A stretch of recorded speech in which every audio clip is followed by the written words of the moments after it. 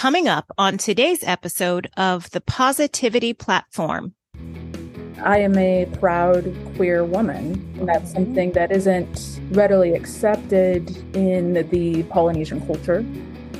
Through the sharing of your stories, you do find healing. I'm all about better than fine. Who wants to just be fine? I am the happiest I've ever been.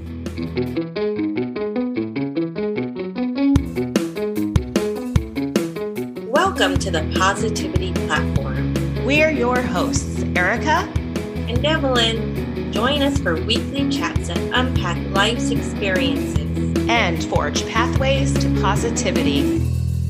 Welcome to the Positivity Platform. This is episode 9. That's right. It's time to hop in the golf cart with our weekly golf cart chat. You know what? This week was exciting. What I'm going to talk about today is we have so many fun events coming up this year. One in particular is my son is graduating from college in Las Vegas. And so we're just making the celebration arrangements. So booking flights. Me and my oldest daughter started planning and we decided, you know what? Why don't we do the whole Vegas experience? So we ended up booking at the Venetian. Are you going to make it to the graduation, Evelyn? Because a lot could go wrong there. I'm just saying. I know. We'll have to keep that in mind. Well, the good news is that we arrive just 2 days before the graduation, but then the other days are on the tail end. So after the graduation. Okay, well then that works. It's going to be so fun because Vegas has changed so much from when I was in college, and the last few times that I've gone to visit the Strip, it just seems different to me. I can see some parts are worn out or worn down. And then now they have these beautiful, more modern hotels that initially I was thinking, let's stay at the Aria or somewhere, the Cosmopolitan, somewhere newer. But we came across the Venetian, and because we're going as a whole family, there are a lot of us, we thought, wow, we can have the whole Las Vegas Strip experience and never leave the resort. We'll definitely go across the street to watch the Bellagio water show, but because we have my grandson who's only 5, he's not allowed in the Bellagio. And I think the Bellagio started that when they first opened because that's when Vegas started to get kid friendly, and they had back the Excalibur went up, Circus. And I think Bellagio capitalized on no kids allowed. So if you want a kid-free experience, come stay here. So we checked and, 25 years later, they still don't allow 18 and under in the hotel, but there's so much around it. And you can still watch I think the water show outside is what you want the Bellagio for. So that's going to be fun. And I'm excited. Well, I'm also getting ready for a little bit of travel. I mentioned it previously, but it's actually here already. The time has just passed so quickly. So we leave on Friday and we're going to Boston, Rhode Island, Orlando, Florida, Pensacola, Florida, and Atlanta, Georgia, all before coming back. So we'll be gone for 3 weeks. Well, the interesting thing is because of the time of year, this poses a major packing challenge because there is going to be a temperature differential of about 50 to 60 degrees. It's only going to be in the 40s during the day in Massachusetts and Rhode Island, but then it's going to be in the mid 80s to 90 in Orlando. So we're pretty big sticklers about the one suitcase thing, but it's going to be a big suitcase. So, one each, not one that we don't share. No. Oh, okay. One I was suitcase. No. I think if he had it his way, Odie, that is, we would be sharing a suitcase, but no. But you mean a check-in piece, right? Yes, you're not talking about, okay. Yes. One checked bag. I can wear jeans, for example, in Rhode Island, and I have a couple of sweatshirts. I really don't have very many cold weather clothes. So I'll bring the few sweatshirts I have.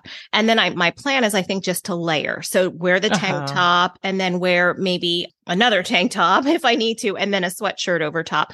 And then I'll have the tank tops for Florida. But it's requiring a lot more planning than I've ever planned for travel. I've just never had that big of a temperature fluctuation. But I'm really looking forward to it. And we're going to have the snow experience up there, and then the bright sun that we have here in Hawaii, also in Orlando. And so we won't be able to golf while we're in Rhode Island and Massachusetts, but we'll golf for one day or so while we're in Florida.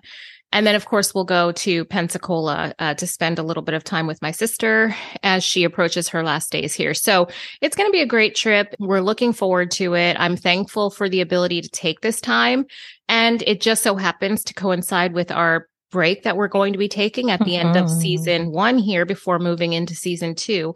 So yeah, I'm just going to unplug, I guess, if you will, in a sense, and really try to take in all of the moments of travel. I don't know about you, but I'm generally not a picture taker. I think I'm very much in the moment when I go places. And so I'm going to try this time to take some more photos, especially because we're going to be seeing family every place we go. And as I've come to realize over the past weeks, you're just not promised another day. So I want to embrace the idea of really taking time to take some photos and have those sort of more lasting memories. But I also tend to be somebody that really tries to drink in the moments. And so I want to be present, and I just really sort of make my own mental pictures as I'm going along and try to really enjoy the experiences. So that's my goal for this trip, just to enjoy the experiences, but get a little better at the picture taking too. Well, these days with our iPhones and social media, it's easy to get lost in that and I went through that phase where I was so busy taking a photo of it or videoing it that I totally missed it. So the last year I've been really dialing back from that and focusing on staying present. Yeah. And because of that, I have missed a lot of photo ops where I think, oh, did anyone get a picture of that? So I think there is that balance, stay present, but also document. And here's something else that before my photo would be, I'd have to take so many, because I would want it to look a certain way. Now I don't care. Well, I don't care if my mouth is open or if my hair is a mess or I don't have on makeup, because now the documentation of it is just a snapshot of that time so that you have more than just a memory when you want to look back on that. So good for you. Yeah, I'm excited. I'm going to miss you while you're gone. I know. I'll miss you too. And I'll miss Hawaii, obviously. Like there's something about it here. We talk about it all the time. I love being here. But when we go to the mainland, we usually do this like 2 to 3 weeks. Because it's expensive to fly there. And then we have family all over the place. So if you're going to go, you might as well pay to fly in between the cities versus flying back and forth multiple times per year to each individual city. So yeah, we're just doing that roundabout, like from here to Boston, Boston to Orlando to Pensacola, Pensacola to Atlanta to here, all those flights. And then we'll drive around between Massachusetts and Rhode Island. I don't think I've gone on a 3-week. I usually keep it between like 5 to 10 days max, because then I start to get grouchy. And yeah, this is actually 3 weeks and 2 days, but we did this in the summer too. But I think it was like 2.5 weeks. Yeah, you have a lot of ground to cover and a lot of people to see. Yeah. But the good thing is, I don't know about you, but I actually really enjoy even the process of traveling. Like I love flying. I think it's incredibly relaxing. Me too. I mean, when else can you sit down in a seat and watch like movies or sleep? I love traveling. I like to get a little cocktail, when we get up in the air and just, I enjoy it. I enjoy the time traveling. And I even enjoy layovers. I like being in airports. There's nothing, the only part of travel I don't like is TSA. Other than that, I totally love the process of traveling. So I'm really looking forward to it. I love traveling. We have to do a trip together. Oh yeah, definitely. Because either St. Croix or American Samoa. We talked about that. Yes, we do. Because I just realized now that I'm not carting 4 kids with me. Yeah. Another thing I just want to update you on is, you and I have been talking about the wellness journey individually. Yes. And I told you last week that I admit that I kind of had gotten out of my yoga practice for a while there. Just life had gotten really busy. And in the process of what we discussed last week about the intentional actions we can take, I am happy to report that I have indeed incorporated my yoga back into my morning routine. So I am again starting my mornings on my own terms. It feels so good to get that morning practice back into my morning routine. And so I'm hoping to be able to, I probably will fall out of it a little bit as we're traveling, but when I get back, full steam ahead with my yoga. Yay. And you know what? It's the intention and then action that aligns, and just giving yourself the grace when you go on vacation that you may or may not, but it is there. You will try. Yes. Right. Exactly. Yep. Oh, that's good news. I love that. So with that, it's the perfect time to begin to build the platform with this week's Mindful Minute. Our Mindful Minute is when we pause and take a moment of gratitude for something we are thankful for. Whether we are having a great week or a week full of challenges, taking the time to be mindful of something we are grateful for allows us to focus on the good in our lives and forge pathways to positivity. Well, this week, my Mindful Minute is I do have, I've talked about this before, a lot going on, but I am getting ready to travel. So I'm trying to compartmentalize a little bit.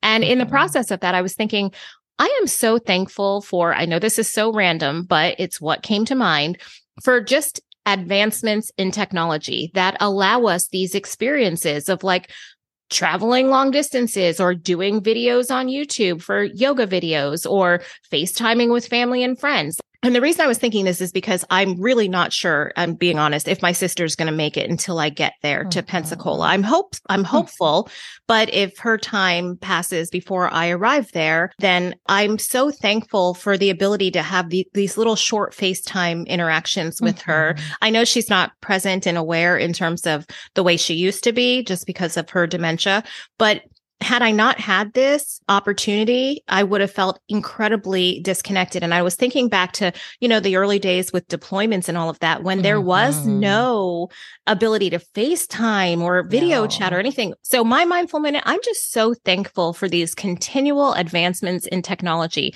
that allow us all of these experiences and opportunities to communicate with our family members and then to grow and learn as individuals, like even something as simple as a YouTube video to get your yoga on in the morning. And I think we have lived so that we can actually appreciate what it used to be like before. Yeah, for sure. Yes, I love that I can talk to my kids on FaceTime. When I went off to college, and I was from American Samoa, so it was $2 a minute to call home. Yeah. I mean, it kind of worked in my favor back then. Yeah. I was doing a whole bunch of things that my parents didn't, they didn't need to know me to be. No, they had no idea where I was when I called them. So I think that's a great Mindful Minute. My Mindful Minute for this week is going to be speaking on the change in our plans for the direction that our graduation Las Vegas vacation. That's actually going to be our vacation as a family, because my youngest daughter is not coming home this summer. My son is obviously graduating from college, so he'll come home for a little bit and then be on his merry way to do whatever it is he's going to do after college, wherever life takes him. And he'll be on that journey. And then my two older daughters also are fully engulfed in their own lives. We all have different time frames. So I'm getting closer and closer to the end of that era where we all get together, at least for somebody's graduation. Yeah. And everyone can be there. So I'm really excited and happy that we're going to have this experience together.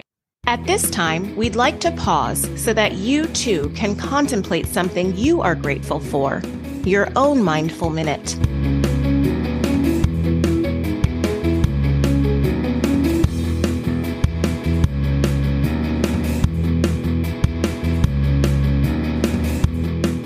Today, we are going to dive into part 2 of a 3-part series that examines the question, what would my life look like if I actually chose happiness? Last week, we defined the word happiness as we understand it for the purpose of this series.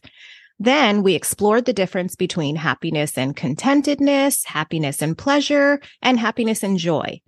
Finally, we illuminated some intentional actions we can take to choose happiness in our own lives as we explore pathways to positivity.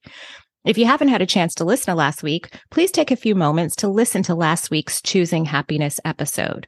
But today, we are excited to explore the personal story of our guest and discover how she has asked and then answered for herself the question, what would my life look like if I actually chose happiness? So with that, let's further build the platform with today's moving moment.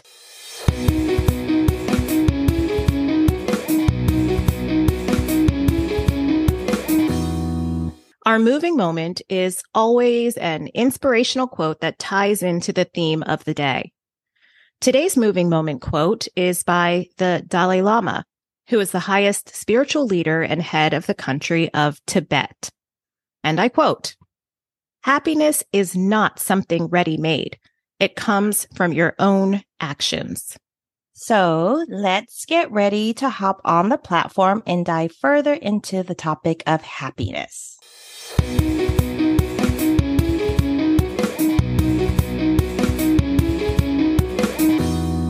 Today's guest is someone who has consciously and repeatedly asked herself the question, what would my life look like if I chose happiness? We asked her to share her story in hopes that her journey will inspire others to do the same. All right, why don't you go ahead and introduce yourself? Absolutely. My name is Taylor Jessup. I am from American Samoa, but I currently live in Provo, Utah. I graduated from Brigham Young University a couple of months ago, and I'm actually going to be moving to Hawaii in the fall for law school at UH Manoa. So I'm really excited about that. You know how we feel about Oahu. Yes, exactly. And we're excited to be able to have you move back to the island. And I know your journey ahead is going to be so rewarding. And we just thank you so much for being here today to share your story. Well, thank you for having me. I'm really excited. Oh, well, I'm sure you're also going to be happy that it is 78 degrees here. Is it cold where you are right now? Oh, I cannot wait to get back to that kind of weather. It's super cold here. It's probably about 30 or below 30. Oh my goodness. I love to snowboard. My fiance and I love snowboarding. But once we're done, I'm also done with the snow and the cold. I like that too. I was raised in California, so I have that drive to where it's super cold, get in a car, and then drive back to a pair of shorts. Yeah. Right? Just as a coincidental side note, my daughter is actually in Utah right now. My daughter, Bella. She's on spring break. She goes to UCF, University of Central Florida, and she's on spring break, and she's spending the week in Utah with my former nanny who lives in Utah. She's a younger girl too, and they're just having a great time. She's like snowshoeing and tubing and horseback riding in the snow, but it's freezing there. Horseback riding in the snow? Yes, horseback riding in the snow. She lives in Park City. Oh. Yes. Yes. So Taylor, thank you so much for being here. And I'm just going to start out by asking you, are you happy now? Yes, I am the happiest I've ever been. And this is very subjective, I think, but how do you define happiness for yourself? I'm just curious, like you are happy now, which is amazing. That's what this podcast is all about. How do you define happiness for yourself? My definition of happiness, I feel, has changed throughout the years, especially as I've gotten older. But right now, for me, happiness is just loving who you are as a person and being able to be comfortable with that, and also being able to share that with other people. Last week, we just kind of were really discovering our definition of happiness, and it's very in line with that. And it has to do with yourself, your thoughts, your actions, and all of that being in alignment so that you are able to exist in a space of harmony. And then when you can share that with others, that's just an extension of that happiness. So I love your definition for yourself, and I'm glad to hear that you're happy. So now that we've established that you are indeed happy, according to your definition, which I love, would you just share a little bit about your journey that caused you to question, am I happy? Yeah. So for me, happiness used to be this checklist, right? I grew up in a super loving home with parents who taught me to be really goal oriented. And so for me, for a large part of my life, happiness was me checking off that checklist. Okay, going to college. Okay, getting a job, XYZ. And so in my head, completing that checklist is what was going to get me happiness. It wasn't until recently where I felt like I was almost done with that checklist, done checking everything off. And I really had to dig deep and ask myself, okay, am I really happy because I'm doing these things? You know, when I'm talking about this checklist, you know, it did bring me a lot of happiness, right? To be able to go to college, to get a job that I wanted, to go to law school, like those things make me really happy. But it was that question of, am I happy? Like, am I really, truly happy with these things? And it was hard to realize that I wasn't, something was missing. And so you checked off all those things on your list and you thought, oh, okay, well, I have all the security that brought me, you know, and that's, I think parents push that so that you can have that. But when you sit, there's something missing, right? Or you should be, did you feel like I should be feeling different? Or is this what happiness feels like? That doesn't seem right. There's got to be more. Yeah, I felt lonely in a way, not just because, you know, I wasn't dating anybody at the time, but like I felt lonely because I didn't really know myself. That makes sense. So tell me about how you started that journey to know more about yourself. And what did you discover along the way? Well, it's kind of multifaceted, but I'll try and keep it brief. You know, it's something that I knew for a really long time. I am a proud queer woman, you know, and that's something that isn't readily accepted in the Polynesian culture. And it's also not very readily accepted in religion. At BYU, it is full with students who are of the LDS faith. And so I think that's also what contributed to me focusing on this checklist of happiness, is what I'll call it, is because I was not really ready to confront who I am. And so I thought, okay, if I can just check all of these things off, I will get happiness. I will be okay. I will be able to live without that part of me. But it's not true. So it was hard to realize that, you know, and I was also in denial for a really long time about some mental health struggles that I was having. I was active duty in the military for 3 years. I spent 3 years at the U.S. Military Academy, at West Point. And by the time I left, I had severe trauma. And so it was around the same time where I was trying to figure out, okay, am I happy? Okay, what even is my sexual orientation? Am I straight? Am I bi? Am I gay? But also I had just gotten diagnosed with bipolar disorder. So it was a bunch of different things happening all at once. And I was in my second to last semester of my undergrad. So it's just like a ton of different things. And I felt really overwhelmed. But everything started to settle down really when that first acceptance of who I am came to be, right? So just sitting down and saying, okay, I do have this disorder. How do I deal with it? How do I go about this? And so it's obviously none of this happened overnight, but it was a series of taking those small steps and those small acceptances that allowed me to get the proper help that I needed but also to give me the security that I didn't even know I needed, the security that I needed as a queer Polynesian woman to be like, okay, this is who I am and this is who I love. Wow. I'm taking a moment here because everything that you've said so far is so powerful. And in my mind, I'm already dissecting it because it's multifaceted. I take the idea first of you being a queer Polynesian woman, and that is who you are. That's part of your identity. And to have to deny that, I mean, we just did a series on identity, and to have to not deny that, but struggle or grapple with how that fit in with perhaps your culture or the environment that you were existing in as a student at BYU. That's an identity crisis in and of itself. So for you to recognize that and be living and existing in a space where you knew you had to be true to yourself to be able to get on that pathway toward finding your happiness.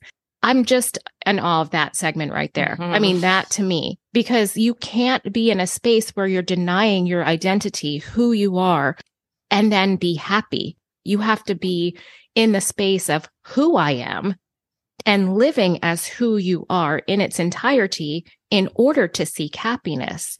So do you want to expand on that a little bit? Like, how did you even begin to come to a space where you could live out who you are authentically to be able to begin pursuing true happiness for yourself?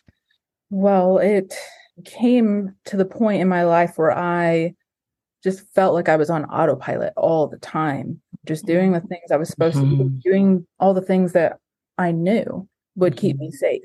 But it happened on campus at BYU where I was confiding in another professor, and he just so happened to have a podcast of his very own that focused on the LGBTQ perspective within the LDS community.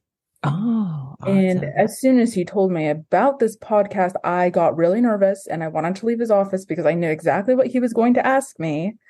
And he asked me to be on it. Oh. So for me, that was the real first step in acceptance of my sexual identity. It was to be on that podcast. And at first it started as me coming on and just, okay, here's what I've been through. Here's my story. Here's what I've learned.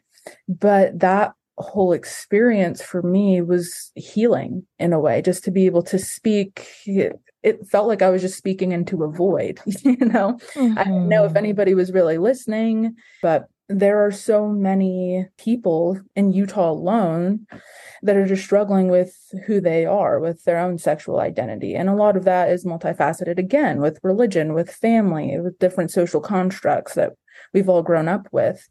But to be able to provide that comfort to somebody else who is struggling in the same way that I was is what made me realize, okay, this is something that I want to do. I want to love who I am, and I want to help other people love themselves.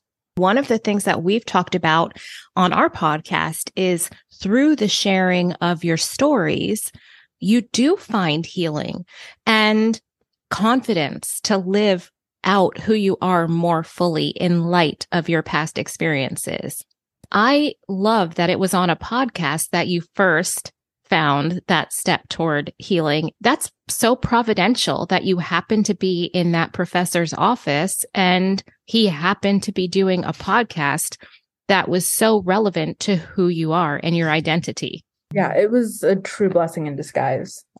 I'm stunned because in the pain that you had, Taylor, for so long of something not aligning, you can never, ever, ever be truly happy if you have to deny any part of who you are. You need to be able to own every part of who you are in order to truly be happy.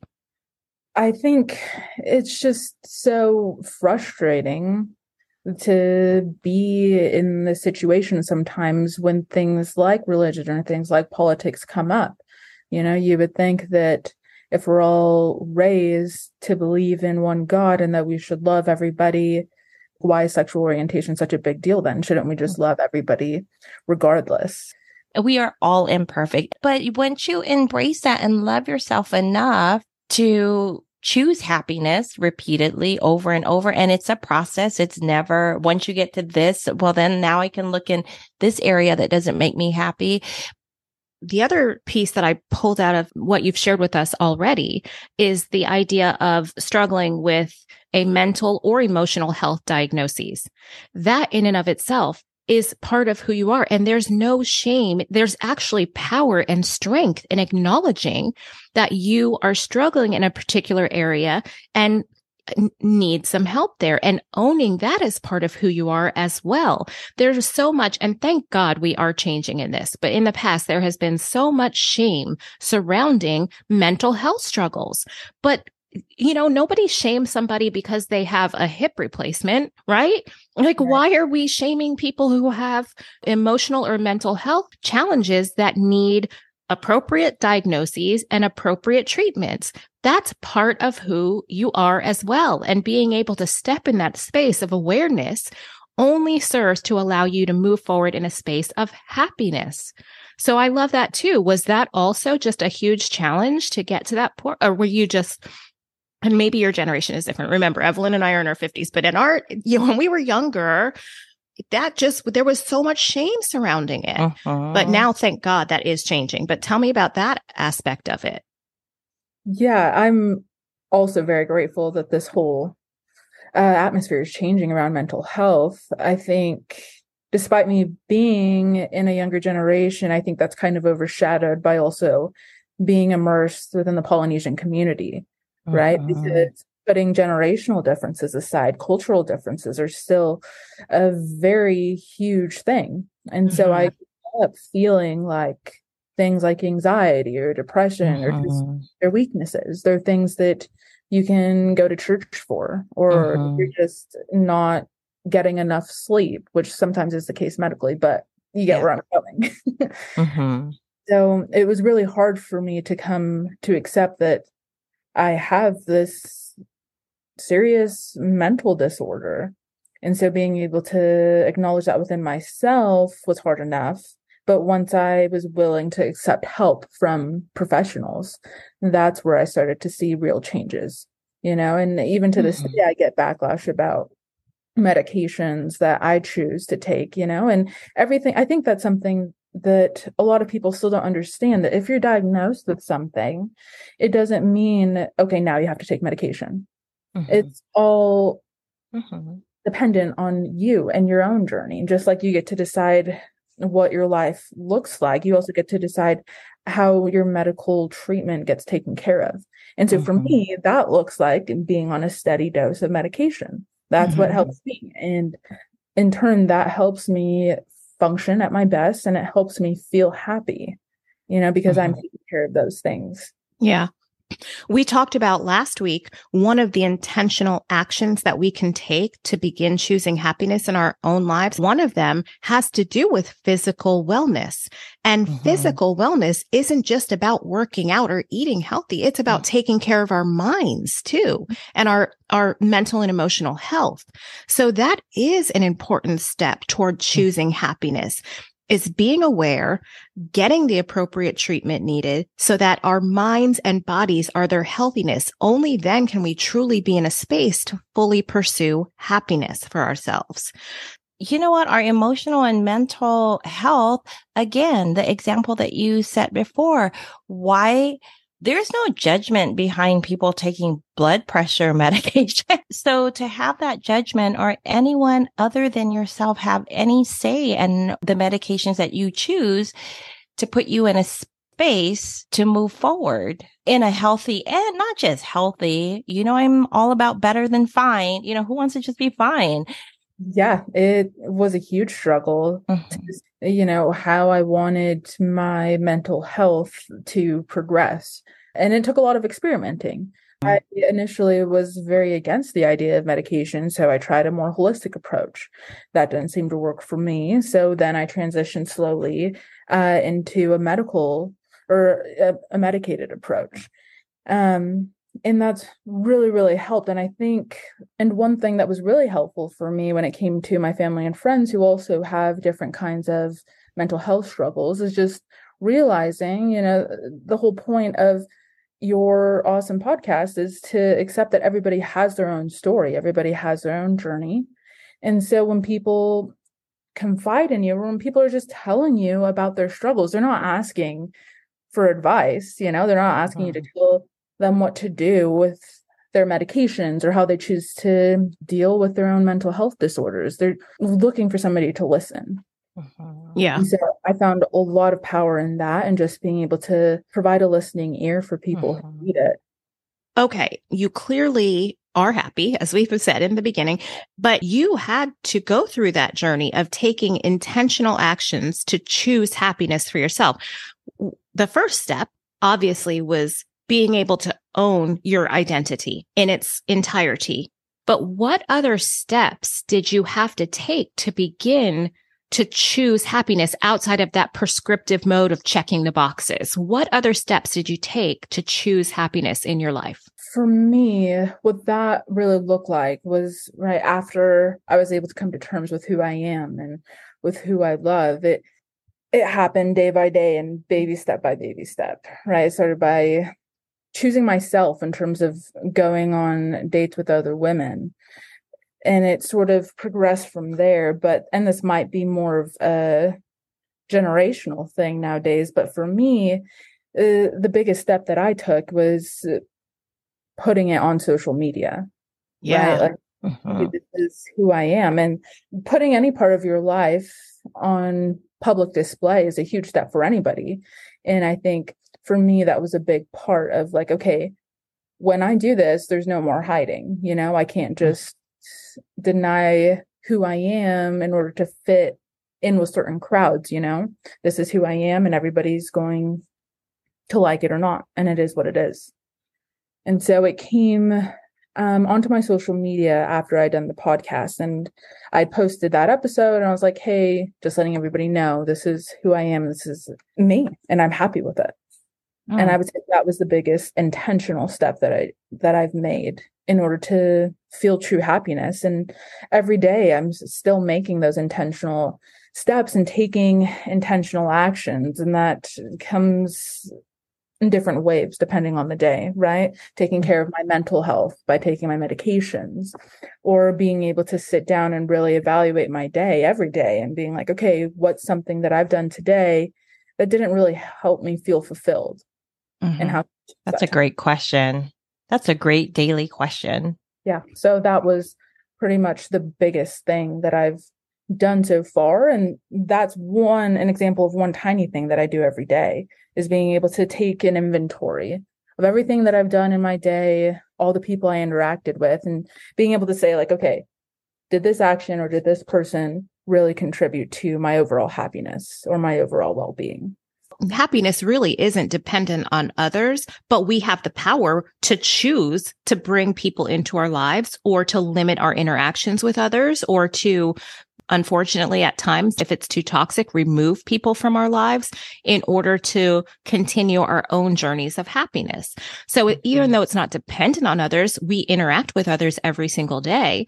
So how we approach those interactions or our relationships does impact our happiness. That's a great intentional action, really examining how was my interaction, my conversation, my dialogue, my overall, the feeling that I have when I'm around this particular person. Is this contributing to my ability to move forward in happiness, or is this somehow detracting? And you're right. You don't get your happiness from other people, or at least you shouldn't, because I don't think that's genuine, really. But people can affect your happiness. Yeah. And for sure. Evaluating those types of relationships comes into play. I'm a firm believer of protecting your energy also. I think it's all about protecting your energy, and it's a way of self-love and choosing happiness. Okay. So Taylor, did you come to any other self-realizations on your journey in choosing happiness? The biggest one for me is looking back and realizing that the way I was living just wasn't true happiness. I'd never felt true happiness up until this point, which for me was a really powerful thing to realize, because now I can actually go through those intentional actions to evaluate my happiness and know exactly how I should be feeling. Yeah. Because even though I was happy while I was checking off my goals on my checklist, right? It wasn't genuine, true happiness. I didn't know what that felt like until now.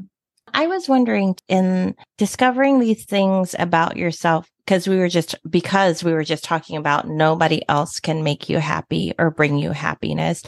I do understand by embracing parts of yourselves that you have come to accept, it does involve other people wanting them to accept you as well. And there had to be some difficulty in that, just because we were talking about culture and religion, and you had to still embrace yourself, coming out on the podcast, letting people know this is who you are, with the risk of disappointing people that are very dear or love you. I mean, was that a challenge or something you had to accept? And how did you love yourself enough to still move forward, knowing that would be a possibility that you could lose or disappoint people in a way that they wouldn't expect from you, because you were a overachiever and checked all those boxes, First off, the biggest relationship that was strained when I decided to come out and publicly accept who I was with my parents. That was the most difficult thing for me, was to communicate with them. As much as you would like my life to look a certain way, you're not living my life at the end of the day. Mm-hmm. Or I'm the one who's going to have to live with who I am. That's a relationship, one of the many relationships that I'm still working on since coming to accept my true happiness. But the difference with that, doing this big thing now, accepting who I am and trying to work with these relationships, is that I get to choose now. I get to evaluate where these people fall in my life and whether or not they're really contributing to that happiness. And it looks quite often like how you described it, Evelyn, like not cutting them off, but just putting them in a category like, okay, here is the type of level of conversation that I'm willing to have with you before it starts to interfere with my own energy. And your own happiness. So that's kind of one of the challenges in living authentically who you are, which is essential to being happy. So have you faced any other challenges or obstacles along the way as you've come more fully into who you are to allow yourself to choose happiness for your life? Absolutely. I think it goes without saying that being a queer colored woman in Provo, Utah is not a very safe space to be, And I already felt like an outsider during my undergrad. I was always the only brown kid in the room. People assumed that I didn't speak English just by looking at me. And it just, that with my sexual orientation, it made me feel unsafe, and it still does sometimes.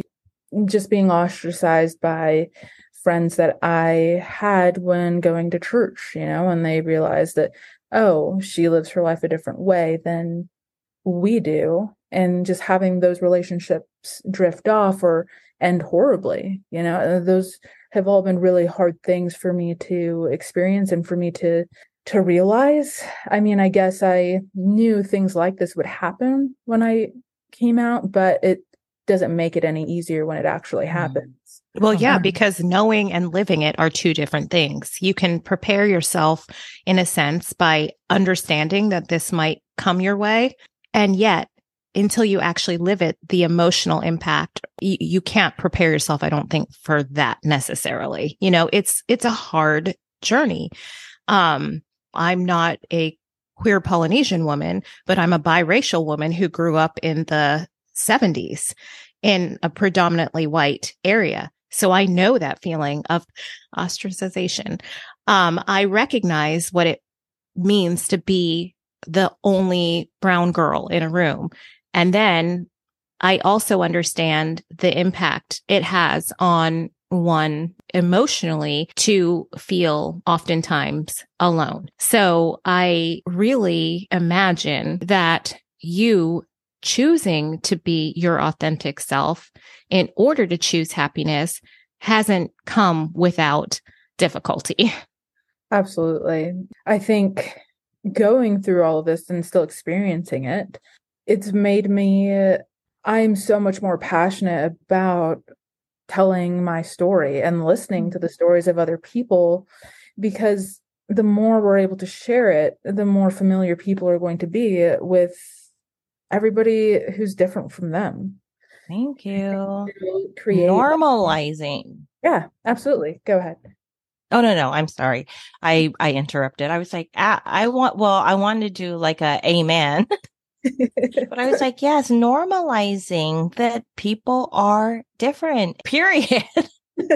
Well, yeah, nothing else needs to be said. People are different. I know. And I use the word, people are unique. We all have our own journeys. We're not the same, and but we are all human. And there's community in that. If we could just let go of all of the other shit surrounding it, like there's community in the fact that we are all humans, and our own uniqueness about us is just that, unique. It's what makes us individual. And we should always feel freed up and empowered to be who it is that we are as unique individuals without judgment and without judgment. That's what makes us beautiful, right? I mean, who wants a whole bunch of Evelyns all over the place?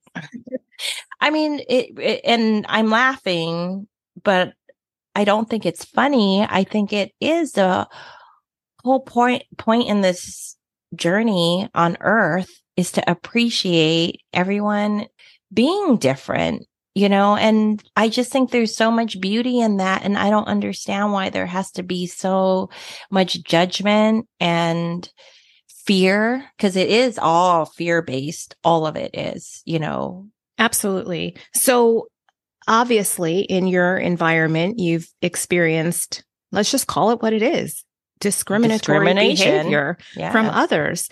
What other challenges? And obviously you mentioned also the difficulty with your cultural heritage and what that brings to you being able to live fully and authentically who you are, but you've still made the decision to continue on your personal journey toward happiness.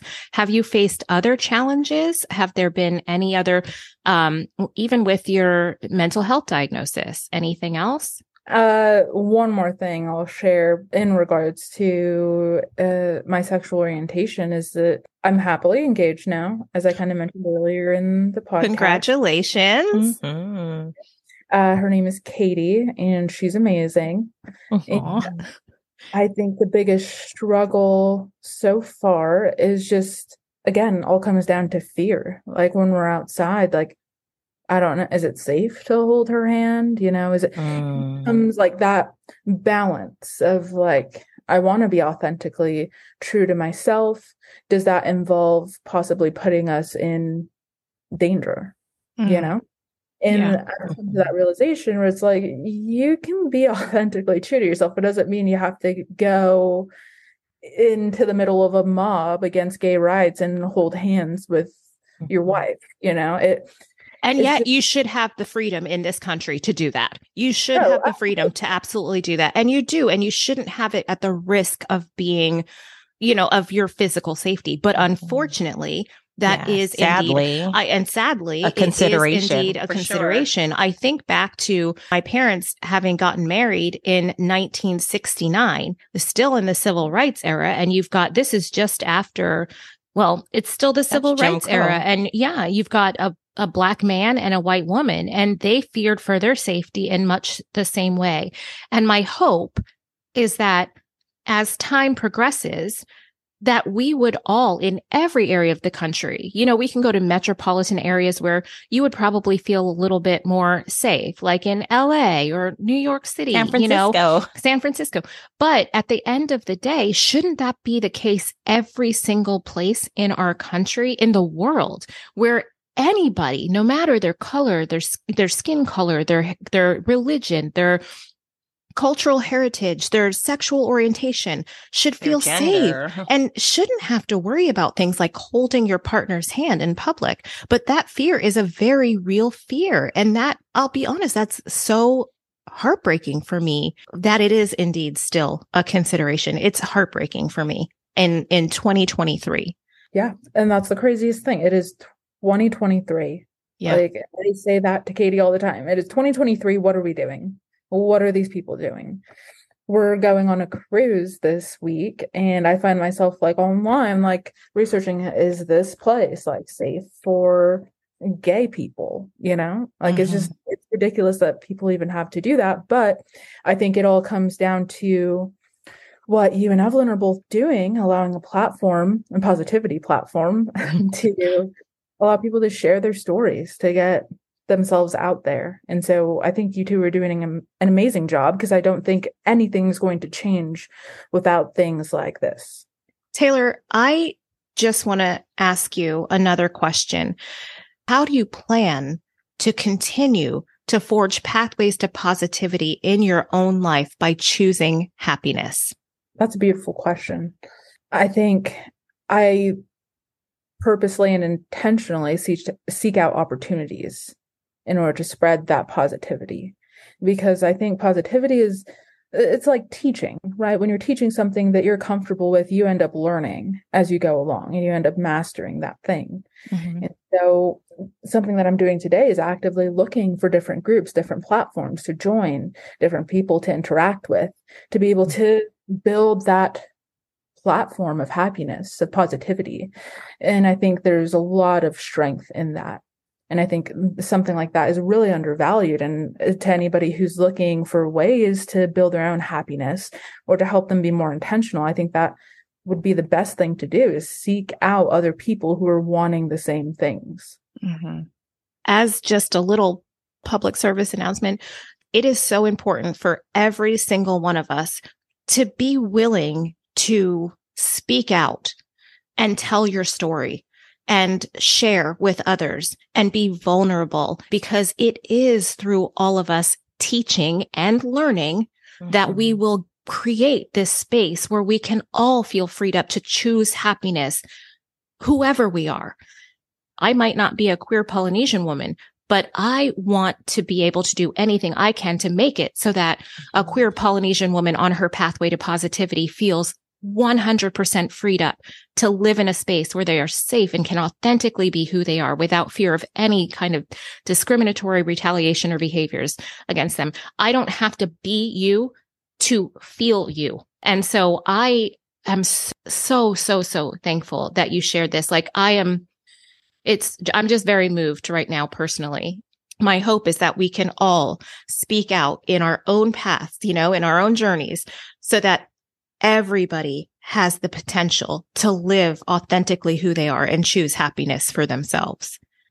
And I'm so grateful for you to share your story, because there's something else that's very important in the sharing of these stories, is that it is presented through the lens of positivity. I really appreciate your vulnerability, being able to come on here and speak in you're very eloquent, and your energy is beautiful. And I love what we're doing here. And well, again, Taylor, as Evelyn just said, thank you for your vulnerability. But more than that, thank you for your inspirational story, because it is an inspirational story of choosing happiness. I am so excited to be able to get this out to our listeners. And I really, really, really want to just support you and encourage you as you continue on your next step at UH Manoa Law School. And I expect amazing things in your future. So with that, Taylor and Evelyn, it is time for us to ease off the platform with this week's Better Than Fine practice.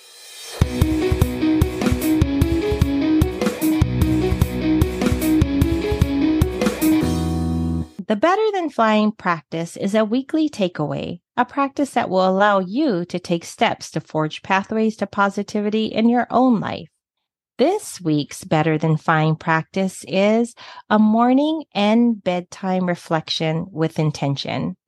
Taylor had talked about how she started to get into asking herself, how did people impact her, or how did she allow others to impact her or not? Yeah. Yes, I loved when she said that. Mm-hmm. So this is along those lines, and it's use the morning to set an intention to choose happiness. And then again at bedtime, go over your day and reflect. In what ways did you choose happiness? What ways did you feel like you were compromising? Always give yourself grace and compassion to examine why you did or did not choose happiness. Release anything that you do not need before you go to sleep. Then when you wake up, you set an intention for the day again. And this is a great way to connect with your idea of what makes you happy, but also putting happiness at the forefront of your mind and your day. Thank you so much, Evelyn, for sharing that practice. I'm looking forward to implementing it in my own life this week. So today we've examined Taylor's story and learned that happiness is indeed a product of one's own actions and choices. Next week, we're going to explore another story that highlights a transformation in a woman's life, a woman who chose to follow her own pathway to positivity in response to the question, what would my life look like if I actually chose happiness? So thank you for listening, and please join us next week for another episode of the Positivity Platform.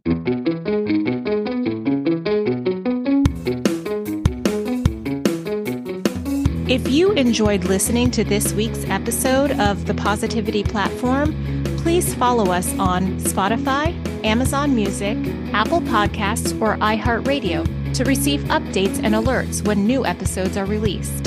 And please leave us a comment on our social media, positivity.platform on Facebook and Instagram, and the Positivity Platform on Twitter at PosPod2022.